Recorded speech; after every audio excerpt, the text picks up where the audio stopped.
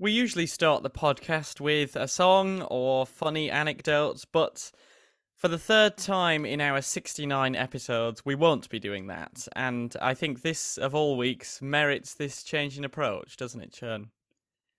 It really does. And it is somewhat hard to put down our thoughts that will perfectly encapsulate the horror, sadness, and somewhat inevitability the next few days will bring to the people of Ukraine.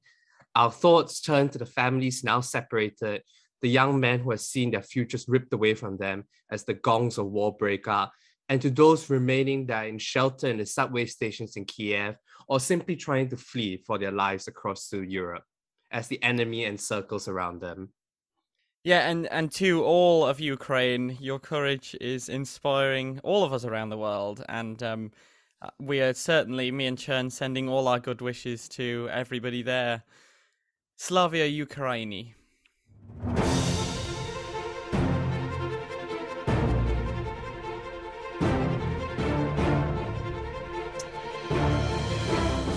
Hello and welcome to Ballad to Talk About. It is Sunday, the 27th of February, 2022, and joining me as always from the other side of the world is my co-host Sam. Hey Sam, we made it to episode 69.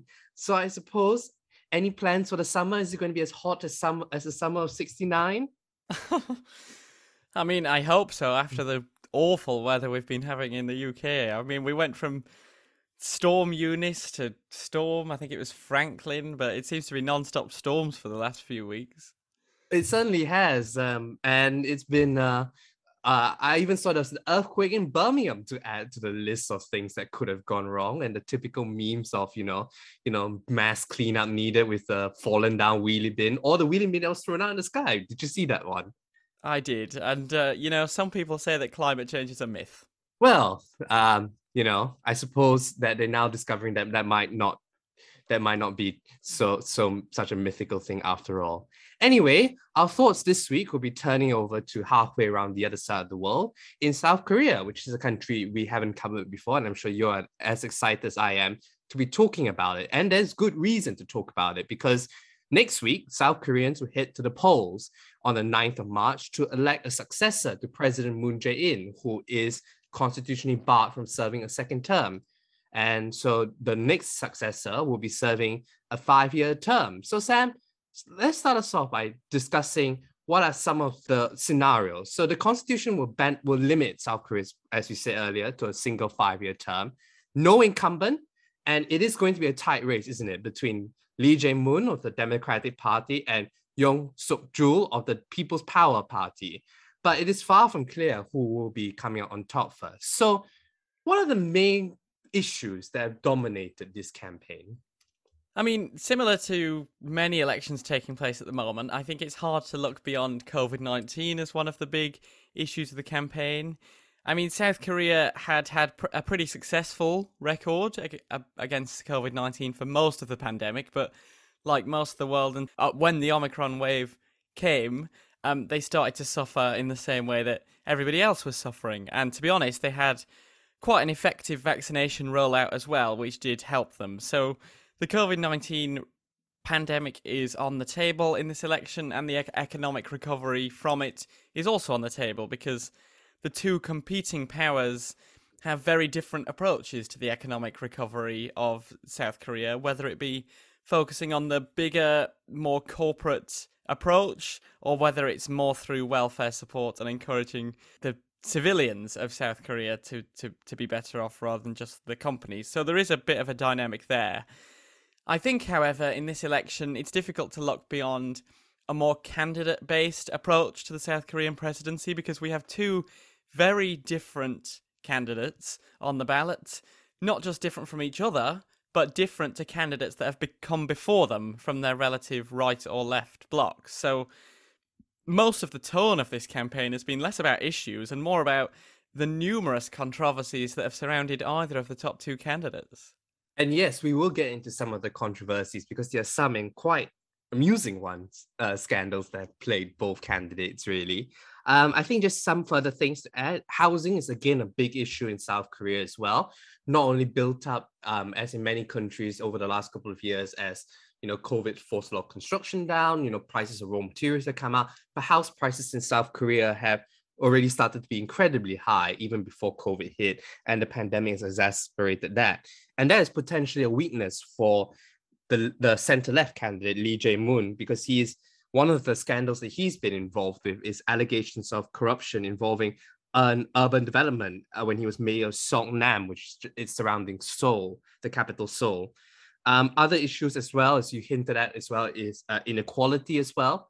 And corruption is another big issue as well in lieu not only the candidates, but South Korea's recent history. So there's quite a myriad of issues that South Koreans will be deciding. And let's not forget the perennial foreign policy question of North Korea as well, because I mean, it's not unusual for these two parties to have different perspectives, because the Democratic Party and the leftist tradition in South Korea tends to be much more in favor of reconciliation and eventual reunification, whereas the right and the current form of that in the People Power Party tends to be much more on the side, much more hawkish on North Korea. And that is replicated once again in this election as well. And indeed, and I think not only is relations to South Korea, but to a larger extent, to what extent should South Korea be allied with the United States, which is the traditional ally of South Korea and provides many troops. And I think the best way to see this is through THAAD, which came out during the presidency of Donald Trump. And just to reiterate, THAAD is also known as a Terminal High Altitude Area Defense. It's kind of a missile system that is on South Korean soil, which a lot of the liberals on the left of South Korea believe is kind of reckless, a reckless missile system that can actually help to inflame and provoke tensions, whereas the right of South Korea believes that it's a necessary component of South Korea's national security, given it's somewhat a neighbor to the north. We'll be coming back to North Korea in a minute, but Sam, do you think that this issue of North Korea is particularly big in this election compared to previous ones?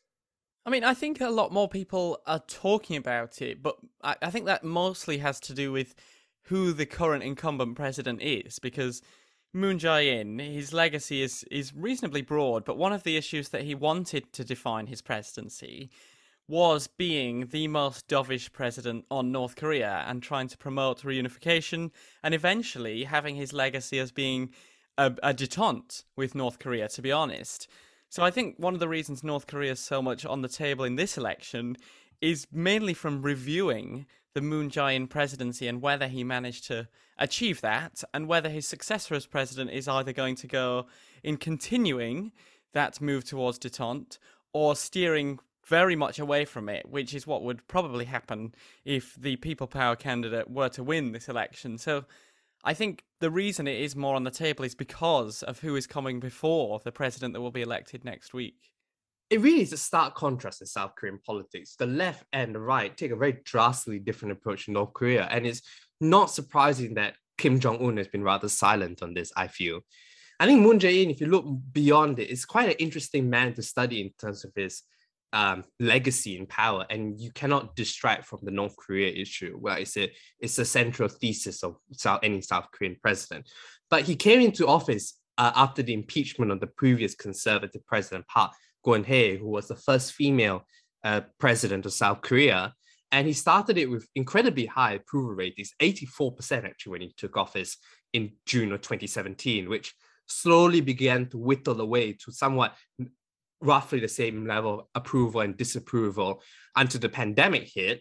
And then, like many incumbents, there was a rally around the flag effect that lasted potentially a bit longer thanks to South Korea's relatively successful handling of the pandemic, and which culminated in his party winning a majority in the parliamentary elections held in October 2020. And then, as many governments around the world face, his shine has gotten off, and we're ending his period now very much with a negative net disapproval rating. So quite a reverse, really. So it's quite a lot of ups and downs in his tenure as president. And a lot of it is that I've also read is that people have been increasingly unhappy, as we say, given that now he's a net disapproval rating. And his rhetoric on the campaign has not really matched up with the promises he's been able to deliver in areas such as housing and inequality. Is that a fair assessment of his presidency? Yeah, I think that's a broadly fair assessment of his presidency. And I think it's difficult to overstate the significance of that 2020 legislative election result, because with that, Moon Jae-in's presidency was able to undergo a lot of policies on significant labour reforms and also reforms on corruption investigation, which is becoming very important in this presidential election cycle as well, because with that majority they achieved in the 2020 legislative election, they could increase the minimum wage by 16%. They brought the working week down from 68 hours to 52, which, to be honest, I found incredible that any country had a 68-hour working week. That is astonishing. And paid parental leave. And then the establishment of the Corruption Investigation Office for higher offices, which has become, as I said, important in this election because I think both of the candidates, if not just one of them, has been investigated by this new office as well. Indeed, it has. And let's be honest, South Korean presidents have had a long history of falling foul of the law.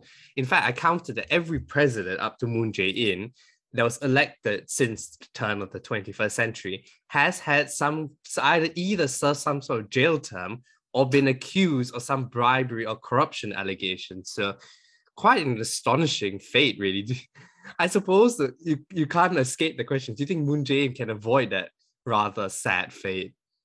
I mean, at the moment, it seems like he probably will, but a lot of these things have been uncovered years afterwards, so who knows? We'll have to wait and see on that one, I guess. We will have to wait and see indeed. But he's no longer running. It is somebody else. It is the governor of Gyeonggi province, Lee Jae-myung, as I said earlier, which is actually the most populous province surrounding Seoul. A little bit of his background, he has, apart from the fact, as I said earlier, he's been accused of corruption allegations, and his son as well has been in the papers for somewhat notorious reasons. He's been accused of gambling and accused of paying somebody for sexual services as well. So a slight negative on that. And he is a big advocate of universal basic income and moved quite quickly early on in the pandemic to introduce a lot of leftist economic policies. So he's hoping that, and he will very much, I suspect, be the continuity candidate in terms of particularly the North Korea issue. I did note, Sam, and I thought this would be quite fun, is that he also said earlier in January that hair loss treatment should be covered as part of the national health insurance. Now, that is something apparently 1 in 5 South Korean men are apparently suffering from hair loss. So that's quite an interesting campaign proposition. I certainly never heard of it. No, I've certainly not heard of that one before. But I think talking about this Democratic Party candidate, I think it's interesting to look back at the primary election campaign, because actually it was quite a hotly contested primary on the Democratic side, because the early frontrunner was actually former Prime Minister Lee Nak-yeon, who ended up actually falling by the wayside because he was criticised because of his proposal to pardon the former president Park Geun-hye and Lee Myung-bak. And so then Lee Jae-myung was able to surge as a front-runner candidate beyond that time. And it really ended up being a battle between two ideological platforms within the Democratic Party, whether it be this more left-wing approach that the chosen candidate has taken, or the former frontrunner Lee Nak-yeon being more in the moderate lane for the Democratic Party, because Lee Jae-myung actually ran in the Democratic primary in 2017 as a more cavalier left-wing candidate. He didn't win, but he almost, to me, seems a bit like the Bernie Sanders character within the Democratic Party, who has re-emerged in a more of a popular, revived left-wing approach to South Korean politics, and they're testing that at the ballot box this time around. Indeed, yes, and it's going to be a very interesting contest actually between the two candidates. It's somewhat remarked upon that both candidates are lawyers, and it's been an incredibly negative campaign, despite Lee Jae-myung's promise for the last 90 days to run a positive campaign. I can clearly see that, judging by the allegations that are hurled against both sides, that it really is not as the case. In fact, in many ways, now that you mentioned Bernie Sanders, it kind of reminds me of the 2016 US presidential election, because one thing that strikes me both is that both candidates have over half the population dislike them. So it's more of a question, really, as I see it, as which candidate do you least prefer, or are you most likely to prefer out of two very bad options, which is not is which I think in a way it could be dangerous for South Korean democracy, particularly as the party system in South Korea is very weak, evident by the fact that the Democratic Party was only formed recently in 2014. And the main opposition party is actually formed in 2020, so it's not even 3 years old. And it's very much a personality-driven election. Yes, the legacy of Moon Jae-in is obviously going to be hotly debated and decided in this election, but it is very much focused on which of these two men, South Koreans, are less likely to be annoyed with, isn't it, Sam? No, absolutely. And I think I've got some approval rating stats just to illustrate that point, because at this point in the campaign, Moon Jae-in in 2017 had a 47% approval rating. Currently, Lee Jae-myung has the higher approval rating of the two at 36%, and Yoon Suk-yeol has a terrible approval rating of 25%. So that's the state of play in this election, is that the approval ratings really are on the floor. I mean, Chern, do you think one of the things I was thinking about when I was looking at this election is that it seems from both parties' perspective that the party establishment completely lost control of the primaries. Do you think that's a fair take? I think it is a fair take. And I think it also speaks to a wider frustration with South Korean politics in general. We had seen a succession, as I say, of former presidents, being jailed or being accused of crimes. And I don't think that has ensured that many people are trusting towards a party establishment and who they necessarily pick. And I think that's best seen in the rise of Yoon Suk-yeol, who on the right wing, he basically only joined the party in 2020 and yet still managed to emerge from the party primary as the winner, really. And even on the conservative side, there's still an element of distrust, because before he went into politics, in fact, in last post, he was the prosecutor general under Moon Jae-in. But before that, in 2016, he was part of the special investigation that investigated Park Geun-hye, who was the last conservative president. And there's still some kind of lingering resentment among many conservatives towards Yoon Suk-yeol. But yet the fact that if you are a pro-Park force, and she was seen as part of the party establishment, her father had been a former president itself, and yet you elected somebody as your party primary who has a reasonable chance of becoming president, and he didn't even join the party to literally the 5 minutes before midnight, I think tells you the state of how South Korean politics is viewed at the moment. No, absolutely. And I think that's an opportune moment to move on to talk about the opposition candidate. I mean, in terms of, because the incumbent president is from the Democratic Party, coming from the People Power Party. I mean, this party group was only officially launched in February 2020, and in fact, their candidate in this election, Yoon Suk-yeol, he only joined the party officially in July 2021, so this is a new ticket all round, whether it be the party or the candidate running. They were formed as a merger of other conservative Korean blocs with the Liberty Korea Party, New Conservatives, and Onward for Future 4.0, and currently occupy 103 out of 300 seats in the National Assembly. It's a right-wing party that supports liberal economic policies, particularly the conglomerate chaebols, and holds a very hawkish position, as I said, on North Korea. Over the last year, the party has slowly rebuilt following the lows of the right in the 2017 presidential election and, in fact, the 2020 parliamentary elections. They've retaken the mayoralties in Seoul and Busan, which are seen as big victories for the right on the way to this presidential election as well. And Yoon Suk-yeol, who is the candidate for the People Power Party, as Chern pointed out, was a former prosecutor general who had at one point a team that looked into the 2016 Choi Sun-sil that led to, as Chern pointed out, the impeachment of President Park Geun-hye.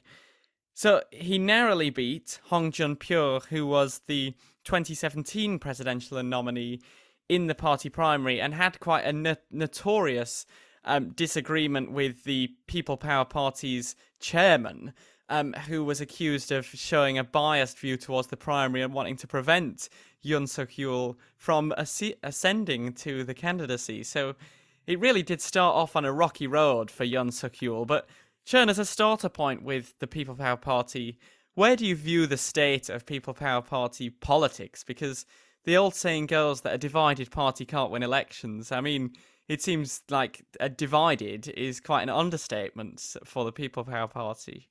It is a real understatement, but I think the reason why in which this has been able to, and you're right, there's numerous evidence of divided parties not being able to win elections. Let's just look at the Labour Party in the United Kingdom as one example for a couple of elections in the 80s. I think the thing you have to understand is that the party may be divided, but in such a personality-driven election with a weak party, it really doesn't matter. And particularly if you're a South Korean voter and you're only really comparing the leader, the candidate for the Democratic Party, Lee Jong-moon, or the candidate for the People's Party, Yoon Suk-yeol, that's all you care about. You don't really care about how divided the party is, frankly. And I think as well is that nothing is able to focus the attention of conservatives, particularly the fact that they are in opposition right now and they want to reclaim power. And they view a lot of what President Moon Jae-in has done, mainly be on the national security front, be on the economic front, whatsoever, as something that's a total antithesis of what they are promoting. So I think nothing really concentrates the minds of a party in the lead up to an election, this close to election, if they know that they have a chance to remove the president. And I think what as well is that for all his flaws, and even the party establishment might not like him in particular, is the fact that it is still somewhat of a close race. I mean, it is still neck and neck in the polls. He has somewhat of some opinion polls that point him to a small but notable lead in the polls. So I think that they are right now willing to stomach it, but whether this experiment will last with the next leader, if it fails to win office, remains to be seen at this stage. So I think at this stage, it's very much that, okay, this is the candidate we have. He seems to be doing reasonably well. We don't have to save our backsides. It's only the presidential election. So parliamentary, they don't have to worry about that. So I think the party for now is willing to get behind him. Yeah, I mean, just to run through a few of the controversies surrounding Yoon Suk-yeol, throughout the campaign, he's made comments such as wanting businesses to have flexibility on a 52-hour working week to allow people to work even more hours than that. He said that the feminist movement was to blame for the low birth rate in South Korea. He made claims that suggested that he believes the Fukushima nuclear power plant didn't explode. And he praised former dictator Chun Doo-hwan as doing well in politics, and then later issued a faux apology on Instagram with a picture of his dog. So these are some bizarre. I mean, that's not even talking about some of the controversies associated with the other side, because Lee Jae-myung was in a debate actually offered to pull down his trousers to disprove allegations of an extramarital affair. So all across the board, this campaign has been littered with bizarre political moments and some quite concerning scandals as well. But it seems like a lot of them rest on the side of the People's Power Party, where their candidate currently is under investigation and was charged by the Corruption Investigation Office on multiple accounts, including abuse of power, after wanting the People Power Party to lodge complaints against pro-government figures to influence the 2020 parliamentary elections. So all across the board, this election seems a bit of a scandal-ridden mess, really. And that's not even talking about Yoon Suk-yeol's wife, because she's also been in the press for all the totally wrong reasons as well. So on one side, you got Lee Jong-moon's son, who's been, as I said earlier, has been accused of online gambling and paying people for sexual services. Yoon Suk-yeol's wife has been accused of, she has questioned the motives of the Me Too movement. She is also accused of falsifying job credentials linked to stock manipulation and apparently involved in witchcraft. So it seems to be not even their candidates themselves, but their families have also been dragged into the political dogmire. And I think that's what happens is when you have a polarized electorate with both parties policy-wise wide apart and a personality-driven election. And it's no wonder, as you said, Sam, that the disapproval ratings are more than half the population disapprove of one candidate. So how do you think that would impact the race? Because the next 5 years, and particularly for Yoon Suk-yeol's case, is that parliamentary elections only take place every 4 years. The reality is, if he's elected now, the first 2 years at least, he's going to have to work with a legislature where his party only controls 103 out of 300 seats. That's a recipe for policy paralysis, isn't it?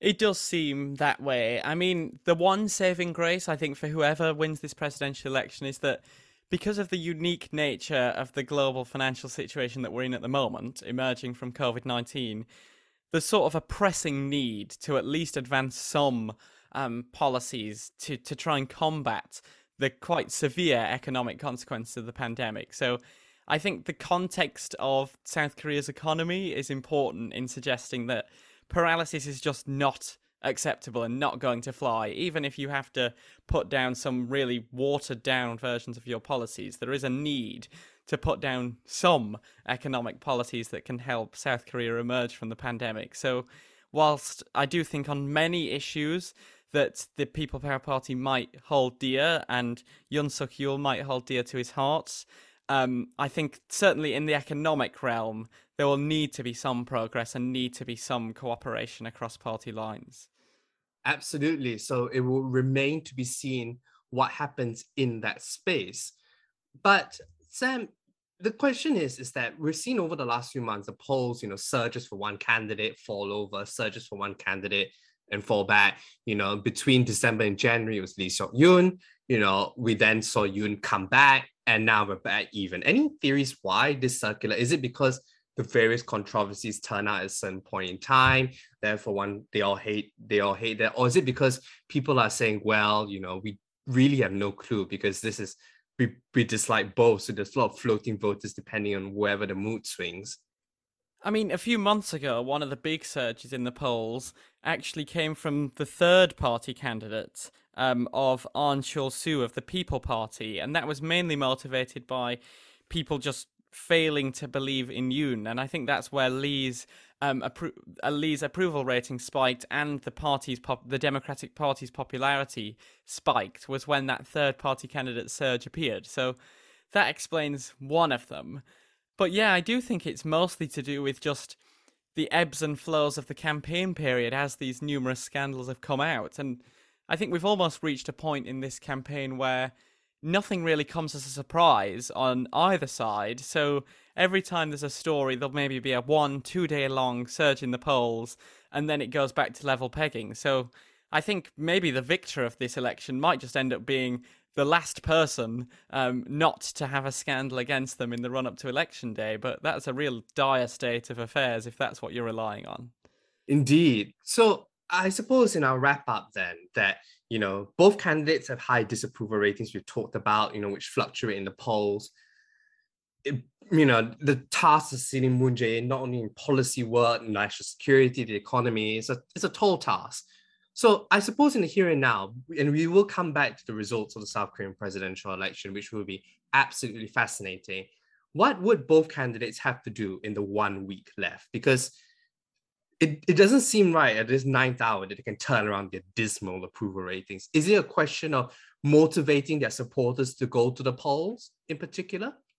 I think the motivation plays a large role, and I think where differential turnout will play a huge role in this election because it's a close race. I mean, with a few exceptions, most of the polls since the new year have had results within the margin of error, where any kind of surge in turnout in one area could lead to an overwhelmingly different result on the presidential election level in this election. So I think turnout will play a large role, and both the campaigns will be focusing on their get out the vote operations on election day itself.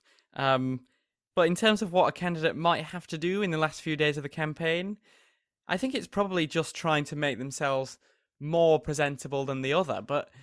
But saying that, we see that there's currently an 11% difference in the favourability of these candidates. There is not an 11% difference in terms of party support at the polls. In fact, Yoon is down 11% on approval rating, but currently is polling ahead of Lee in the presidential election polls themselves. So potentially, there's not necessarily much the candidates themselves have to do. It's more about the campaign and party operations, about trying to decide, do I want to continue this kind of dovish policy on North Korea, the more left-wing economic option, or do I want to remove the incumbent and go down a more right-wing track, as we haven't done in a number of years in South Korea? So I think the candidates have played their role. They've established themselves, and to be honest, established themselves quite poorly because they're quite unpopular and are scandal ridden. It's now the job of the voters to decide, do I want continuity or change? And that seems to be where the dividing line seems to be at this late stage. I don't know whether you agree with that take, Chern. I think you are right that it's a differential turnout that will matter. And this is a first past the post election. So, in other words, we are only, whoever comes up top in this round, only a single round, will become the next South Korean president. I wonder though, Sam, whether the difference between the candidates' relative approval rating and how much support they're getting into the polls is purely because the Moon Jae-in administration is dragging down Lee Seok-moon's approval rating, because he is associated with the current administration. So whatever problems he has, and it clearly seems to be a differential that people might slightly more prefer him, but nonetheless, because he's associated with the current administration and Yoon Suk Yeol is associated with change, and people are annoyed with as evident by a net disapproval rating, that's why Yoon Suk Yeol is ahead. So that's my theory. I think what would be particularly interesting is the role of women in this election. Now, from conservatives' perspective, a lot of conservative women could potentially feel annoyed. And I think that although the Democratic primary hinge on the fact that one candidate supported Park Geun-hye, it is actually should be noted that the former president herself, but not Lee Moon-byuk, has been pardoned. And there's a lot of, as I said earlier, resentment by pro-Park women, and I suspect female conservative women about how Park Geun-hye was treated by Yoon Suk Yeol when he investigated her. So I wonder whether that was a clever campaign ploy, and she's been notably quiet about anything she has said so far as of time of recording in the last crucial final days of the campaign. So I think that's a quite clever politics way of playing it. On the liberal side, in a more wider the role of women, one of the things that the Moon Jae-in administration has done is to try and bring forward or advocate gender equality. They've created the Ministry of Gender Equality and Family, which Yoon Suk Yeol has pledged to close down. So we've got a clear difference in terms of how candidates perceive women. And it's been noted in the papers that the People's Power Party candidate, Yoon Suk Yeol, has attracted quite a lot of younger men who feel that Moon Jae-in's push for gender equality has hurt their own economic opportunity, particularly as women do not need to serve national service. They feel that they're being held behind by that, and whereas the women who do not need to serve it can advance in the workforce. So there's a sense of the economic insecurity. So I kind of feel like how women are perceived in South Korea will be probably the deciding factor. And as you say, in a country turnout that is differential, where not everyone has to vote, that could potentially be something to watch. No, I think that's an excellent point. And given how close the opinion polls seem to be in this election, I think we will be looking at the results in granular detail to try and figure out where these victories came from, because it does seem that every marginal shift in any demographic group could make the difference in this presidential election as we approach the final few days of campaigning. Don't worry, we'll be back after election day to dissect the results and discuss who the next incoming president will be. Until then, Chern, yeah, don't think you're getting away with it that easily. Who do you think's winning this presidential election? I was hoping to get away with it. I have to say that I have been moving back and forth really, but I have to say that if we look at the last couple of elections we covered this year, where there has been, if you take out Barbados, if you take out Portugal, I think the mood of the electorate is one where we're seeing rising cost of living issues and rising frustration. And I think Moon Jae-in's net disapproval rating will mean that Yoon Suk Yeol is a slight favorite. And I do note that even though, and we're drawing once again to that same parallel as I mentioned earlier, the 2016 US presidential election, that Donald Trump, despite having a worse approval rating, higher disapproval rating, was still elected president over Hillary Clinton. I still think that those factors might mean that he is the slight favorite, Yoon Suk Yeol, heading into the second round. It is, and I suspect that the volatility in the electorate of wanting something new will be the motivating factor. What do you think, Sam? See, I take a slightly different view, but I see exactly where you're coming from. For some reason, I think that Lee Jae-myung might just edge this election. Mainly because I think that when voters are assessing their economic fortunes and looking out of COVID, what we've seen in the last few months is that people tend to marginally favour the approach of the centre left, mainly because of the more heavier focus on welfare payments. I mean, South Korea is a very different economy to some of the others we've discussed recently, and also it has very different political traditions than some of the more Western European countries we've been talking about. But I think that when voters go to the polls in a couple of weeks' time, the marginal difference in approval ratings of the two candidates might just make the difference.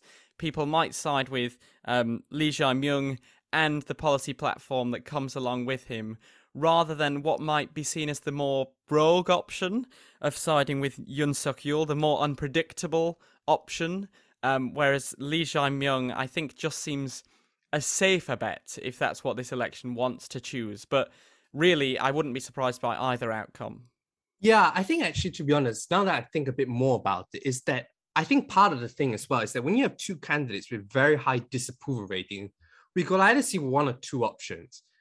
When you see that the stakes are two factors, if both candidates, and I think both are in this election, is that on the one hand, we've got two candidates with high disapproval ratings. So if you're a voter in a non-compulsory election, well, if you think, well, I don't like both candidates, the simple answer to me is not vote. You don't vote, yeah. And in those cases, particularly we know that the People's Power Party draws a lot of voters from rural areas and conservative areas, older voters who tend to vote.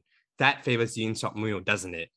On the other hand, if we got a polarized electorate with both candidates, expressing different preferences on the economy and national security, with very stark choices, we could see what we saw in the 2020 US presidential election, which is extremely high turnout because each side acknowledges the stakes involved, and particularly the left, which has seen the progress that Moon Jae-in has made over the last 4 or 5 years, will feel something large at stake. So I think it's which one of these arguments win out will decide who wins the election, don't you think? I think the absence of an incumbent in all of these elections we discussed that have just that bar candidates from running for a second term makes it even more interesting, because there is an element of incumbency in terms of the party, but there's not a presidential candidate incumbency. And that's where you see these situations where Moon Jae-in will be leaving office and his successor will be either Yoon Suk-yeol or Lee Jae-myung, both of which offer quite a different approach. So it really is a fascinating election, and will turn out to be fascinating, I'm sure, in a couple of weeks' time when we talk about the results. One question that just came to mind, Chern, which I think we'll end on, and I think we'll come back to quite a few times over the next few weeks and months as we talk about various elections around the world, is do you think that this South Korean presidential election will be affected at all by what is going on in Ukraine? Because South Korea doesn't necessarily have a strong history of any kind of relations to Russia or Ukraine, aside from its more Western alignment when it comes to approaching Russia. But do you think it will have an impact in this election at all? I don't see how the events the last few days cannot impact South Korea. It's gotten home to many countries around the world what is happening in Ukraine. And I wonder if it particularly hits home for South Korea, because you're kind of, there are some parallels in the country being surrounded by a cranky neighbor to its north. So, one with, a vast arsenal, military arsenal. And if that is the fear, and safety and security is what I suspect many people would have, South Koreans, in a similar sort of situation would feel, I think that's advantage Yoon Suk-yeol, frankly, in that scenario. But So my head tells me that is an advantage to Yoon Suk-yeol in that scenario. We even saw this morning the latest report of North Korean ballistic missiles being fired. So really, if that is the concern, then you do think that a more dovish, almost appeasement style approach to North Korea is not one that'll be popular at the ballot box, given what the international community has seen, the consequences of that with their approach to Russia. So it is fascinating. It really is. But then again, you have to also, the counter argument to that is that South Korea is on the other side of the world, quite removed. And I don't know if compared to how Eastern European leaders have felt, where they have very recent history of dealing with Russia in Hungary and all, and it's quite amusing to see Viktor Orban and Milos Zeman's position change virtually overnight on this. But South Korea doesn't have that history with Russia. So I wonder whether that as an issue would mean that South Koreans, while they're concerned and might be more concerned about security, is the primary domestic economic issues that would decide this election. Well, I suppose, Sam, as the classics would say, truly time will tell, isn't it? It absolutely will. It absolutely will. And on that note, that is it for the latest episode of Ballot to Talk About. Do join us again next week when we'll be previewing the South Australian state election as Stephen Marshall tries to win a second term for his Liberal Party. And as always, we will continue to bring you up to date on the world of politics and elections from around the world. You can follow us on Twitter, Instagram, and Facebook at @ballot_talk. And do leave us a rating or review, or simply tell your friends about us. My name is Chen Han, and until next time, we'll speak to you soon. And to all of Ukrainians, please stay safe.